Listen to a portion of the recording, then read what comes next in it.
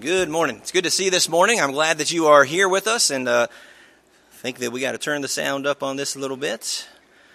All right, good morning. Glad that you're here, and there we go. All right. There. Thank you, sir. Appreciate it.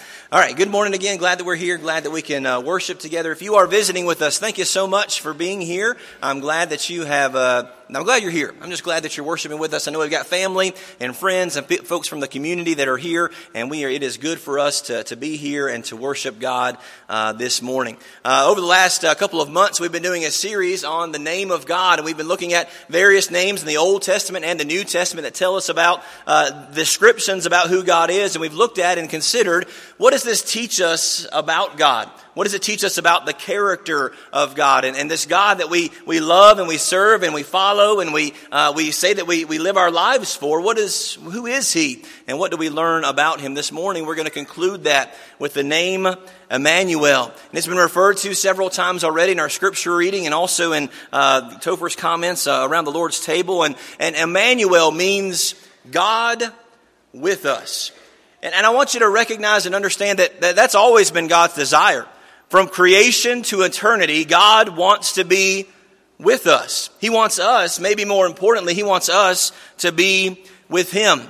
We read in Colossians chapter 2 and verse 9, in Him, in Jesus, all the fullness of deity dwells in bodily form. And that's maybe even hard for us to really wrap our minds around, that in Jesus, this baby that's born, that grows up into a man, all the fullness of God dwells in bodily form. But to remember this name, this name Immanuel that we again read and talk about this time of year so often, I want you to carry with us as we go throughout this lesson, and especially as we end this lesson and even as you leave today, that God wants to be and has always wanted to be with us. He wanted that so much so that He came to dwell among us. If you have your Bibles, turn to John chapter 1. John chapter 1, we're going to read verses 1 through 5 and then verse 14. Familiar to many of us. If you're using a pew Bible, that's on page 886. Page 886 in your pew Bible, the Gospel of John, chapter 1. Let's read verses 1 through 5. There it says, in the beginning was the Word, and the Word was with God, and the Word was God. He was in the beginning with God. All things came into being through Him, and apart from Him, nothing came into being that has come into being. In Him was life, and the life was the light of men. And the light shines in the darkness, and the darkness did not comprehend or overtake it. And then we go down to verse 14, another verse that talks about Immanuel, talks about Jesus, and it says, and the Word became flesh and dwelt among us. And we beheld His glory, glory as the only begotten from the Father, full of grace and truth. God dwells among us. From the very beginning of time, from the moment that God said, let there be light, and there was light, the reason that He did this was not because He needed a relationship with us. Paul teaches us that in Acts chapter 17. He doesn't need to be served by human hands. He doesn't need anything from us. But in the fact that God is love, He had the desire to create something to love, and that was you. That was mankind. That was this creation. And from that moment and throughout all the moments of eternity, God desires to be with us. And He did this. He wants this so much that He was willing, Jesus was willing to leave heaven above, the place where all of us are trying to get with God, God's presence, to leave that place and to put on flesh. It says there in John chapter 1 that this deity, that God, He describes Him as the creator and the light of the world, that He became flesh just so He could be among us. And that's important. Sometimes we get a distant view or a distant feeling of God, that God is, sure, many people, even if they're not Christian, many people, even if they're not organized religion, if they're not interested in that sort of thing, many people believe in some sort of greater power beyond us. But God wanted to dwell among us. He wants to be with us. And because of that, He came to live with us. And it says that we beheld His glory. Can you imagine? Can you imagine that night? Can you imagine that time when Jesus was born? And can you imagine being those shepherds out in the field, and those angels appear and they sing those songs and they praise God and they tell you good news of great joy for all mankind? Can you imagine the glory of that moment? Can you imagine the glory of Jesus walking on the water? Can you imagine the glory of Jesus healing folks and helping folks? Can you imagine the glory of interacting and being with Jesus like the apostles and the disciples were during the first century? Well, again, that's the glory that God invites us to, because He wants to be with us. He had that glory, and it was also full of grace and truth. Aren't you glad? Aren't you glad for God's grace? Aren't you glad that Jesus came full of grace to hand out, to give to each of us? But it's also important that He was full of truth. He wanted to teach us something. He needed us. God, in Jesus, wanted us to understand some things. So He came not only with grace, but He also came with truth. Turn to 1 John, one of John's letters. 1 John chapter 2, verses 3 through 6. 1 John chapter 2, verses 3 through 6. Again, if you're using a pew Bible, that's on page 1021. 1021. 1 John chapter 2, let's read verses 3 through 6. We want to be with God. If you're a Christian today, if you're here today, I believe you want some sort of relationship with God. And I know that God wants some sort of relationship with you. In John's first letter, it says in 1 John chapter 2, verses 3 through 6, and by this we know that we have come to know Him, to have a relationship with Him. How, John? If we keep His commandments. Because the one who says, I have come to know Him, I know who God is, I have a relationship with God, the one who says that and does not keep His commandments, John says that person is a liar. And the truth that Jesus came with, full of grace and truth, the truth is not in him. Verse number 5, but whoever keeps His word, truly in Him the love of God has been perfected. By this we know that we are in Him. The one who says he abides in Him ought himself to walk in the same manner as He walked. Now we can get uncomfortable and perhaps even upset with the idea that even though it's true because it's there and because there are commandments, that Christianity is a religion of commandments. And it is a religion of commandments. There are things that God says, hey, you should do these things, and hey, you shouldn't do these things. And Jesus came to show us what that looked like. He came to set that example for us, to show us this is the way you ought to live. And we can get upset and uncomfortable, and maybe some of our religious friends can get that way too, that there are commandments, that there are do's and don'ts. There are those things, but if you want to break it down into a simpler way, look at verse number 6 again. The one who says he abides in Christ, in Jesus, the one who says, I've got a relationship with Jesus, ought himself to walk in the same manner as He walked. Listen, brothers and sisters, believers, friends, family, folks from the community, I'm glad you're here today, and I'm glad you want a relationship with Jesus. Scripture teaches us that Jesus came full of grace and truth, and it was glorious. And He showed us how to live. And the simple fact is, and the simple expectation that God seems to have is, hey, if you want to follow me, then follow me. Live like I lived. Now, I don't know about you, but that calling's too high for me. I don't do that. I don't do it perfectly. I try. I try to look at what Jesus did, how He treated people, how He interacted with certain things, and I try to live that way, but I fail all the time, every day. I don't know about you, but I fail every day. Now, the beautiful part of that is what it says in the same chapter before we read in verse number 3. Look at verses 1 and 2.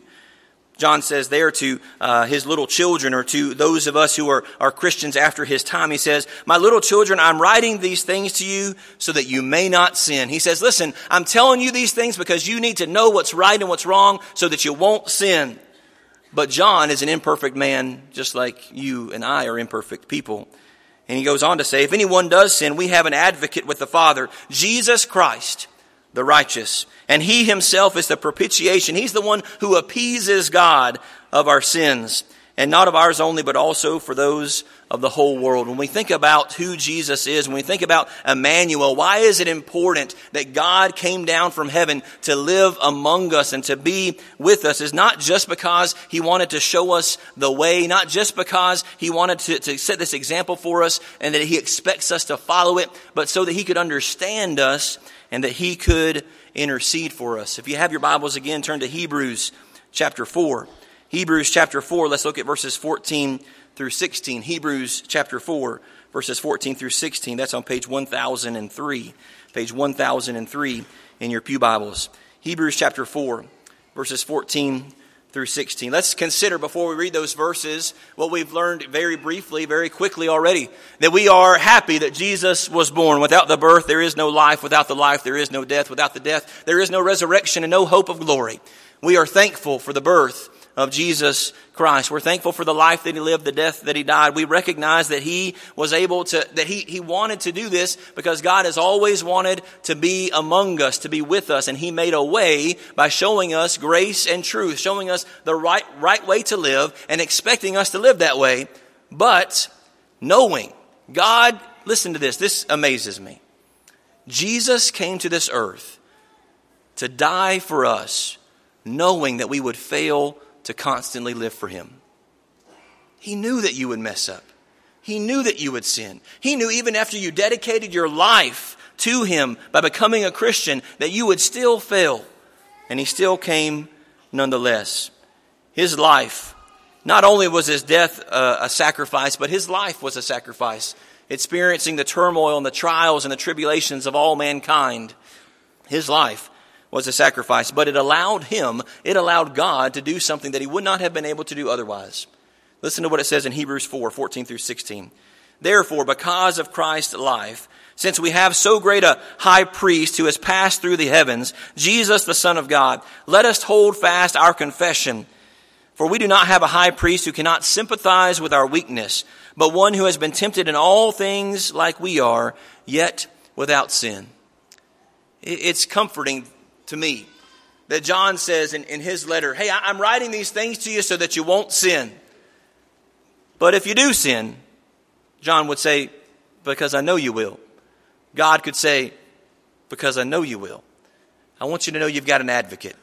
You've got someone on your side. And then Hebrews explains it to us even a little bit more. That we've got someone who stands before God in the presence of God. Jesus stands before God on our behalf and goes to bat for us. And more importantly than whether he does that right now or how he does that right now, one day, this is when it's really going to be important. When you and I stand before the judgment seat of God and he's able to look at my life, and he's able to say, Andy, you did some okay things. You were able to do this, and you were involved in this kind of thing, and those are good things. But Andy, what about these things?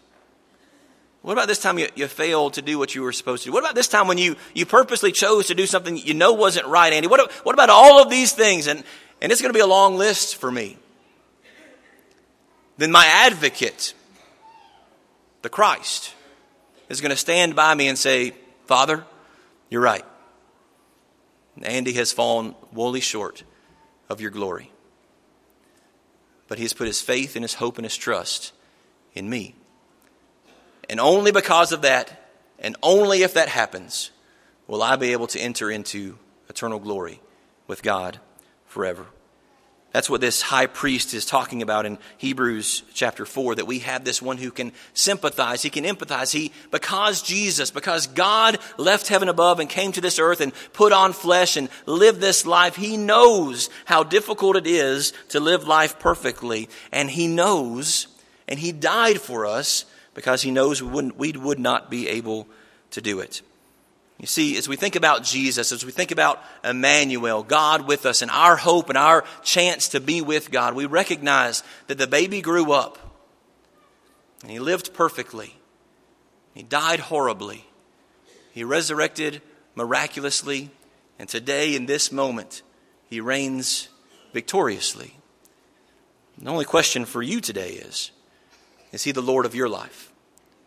Does he reign in your life? Are you with him, and is he with you? Turn to Romans chapter 8. Romans chapter 8. It's on page 944. Romans chapter 8. You can look specifically there in verse number 34, Romans chapter 8 and verse 34. It says, who is the one who condemns? Christ Jesus is he who died, yes, rather who was raised, who is at the right hand of God again, who intercedes for us. He is our advocate. He's the one who can sympathize with our weakness, and he intercedes for us. But I wanted to read for you that whole passage, verses 31 through 39. And I wanted you to take great hope and joy in this passage if you are a Christian this morning, if you've dedicated your life to Christ this morning. Romans chapter 8. Starting in verse 31, are you with Christ? Do you have this relationship with him? Is he dwelling with you? What then shall we say to these things? Before this, he mentions a number of difficulties that Christians are experiencing and that we experience today. He says, if God is for us, who's against us? He who did not spare his own son, but delivered him over for all of us, how will he also not with us freely give us all things? Who will bring a charge against God's elect? God is the one who justifies. Who is the one who condemns? Christ Jesus is he who died, yes, who was rather raised, who is at the right hand of God and intercedes for us. Who will separate us from the love of Christ? Will affliction, or turmoil, or persecution, or famine, or nakedness, or peril, or sword? Just as it is written, for your sake we are being put to death all day long. We're counted as sheep for the slaughter. But in all these things, Christians, we overwhelmingly conquer through Christ who loved us. For I am convinced, Paul says 2,000 years ago, and we can confidently say today, I am convinced that neither death, nor life, nor angels, nor rulers, nor things present, nor things to come, nor powers, nor height, nor depth, nor any other created thing will be able to separate us from the love of God, which is in Christ Jesus, our Lord. How important is Jesus? How important is Jesus to you? Did it strike you as funny every time I read that account in Matthew chapter 1, verses 18 through 25 that was read to us earlier? It says, the angel shows up in a dream and says, hey, it's okay, Joseph, you go ahead and marry Mary, right? That's what the angel says. And then Matthew offers some commentary there, and he says, all of this was set to fulfill the prophecy that is in Isaiah chapter 7 and verse 14. And what does Isaiah 7:14 says? And his name shall be Immanuel. And then what happens in the next few verses? The baby is born and they name him Immanuel. No, they don't name him Immanuel. What do they name him? They name him Jesus. Did that strike you as odd? The angel shows up and reminds him and says, hey, it's okay, go ahead and marry this lady. And certainly the virgin birth would have made Joseph and anybody else who heard about it. Think about Isaiah chapter 7 and verse 14, where it says his name shall be Immanuel, but yet they name him Jesus. It's interesting, and I don't know exactly why that is, but let me tell you something that's interesting about that. Immanuel means God with us. Jesus means Yahweh saves, or the Lord is your salvation. You see, Immanuel wasn't so much a name like so many of the other names that we've talked about in our series and that we see in Scripture. Immanuel was a description. Jesus was God with us. And today, Jesus wants to be God with you. He wants you to abide in Him and Him to abide in you. He wants to be with you. But how important is Jesus? Jesus is the fact. The name even means this, that God saves. You see, the only thing that was powerful enough to overcome God's righteous judgment against all of us as sinners was God with us. You see, there was no hope. There is no hope without God being willing to pay the price for all of our sins and to forgive us of those sins today. This morning and tomorrow morning, many people will be thinking about Jesus, the little baby born in the manger. I think that's fine. I think that's a good thing for us to remember, certainly. But is it more important for us to remember the sacrifice of the grown man, the sacrifice of God incarnate, the sacrifice of God with us, and the fact that He wants to save your souls today? This morning, are you a believer that Jesus Christ is the resurrected Son of God? Have you named him as the Lord of your life? Would you turn from all other things and turn to follow Jesus? And would you be baptized into Christ for the remission of your sins? If you're not a Christian this morning, God died for you so that you might live with him. Have you acted on that? Brothers and sisters, many of us have acted on that. Most of us here today have acted on that. We've made that good confession. We've made those decisions and put Christ on in baptism and live life as Christians. Let me remind you and encourage you and challenge you, as I do myself, that God is worthy of all of our life. What are you doing with this man, Jesus? Not just with the baby, but with the man. Is he your Lord? Is he your Savior? Is he the one that you follow each and every day? If he's not, or maybe you're struggling in that, let me encourage you, you're not alone in that struggle. All of us are in that struggle.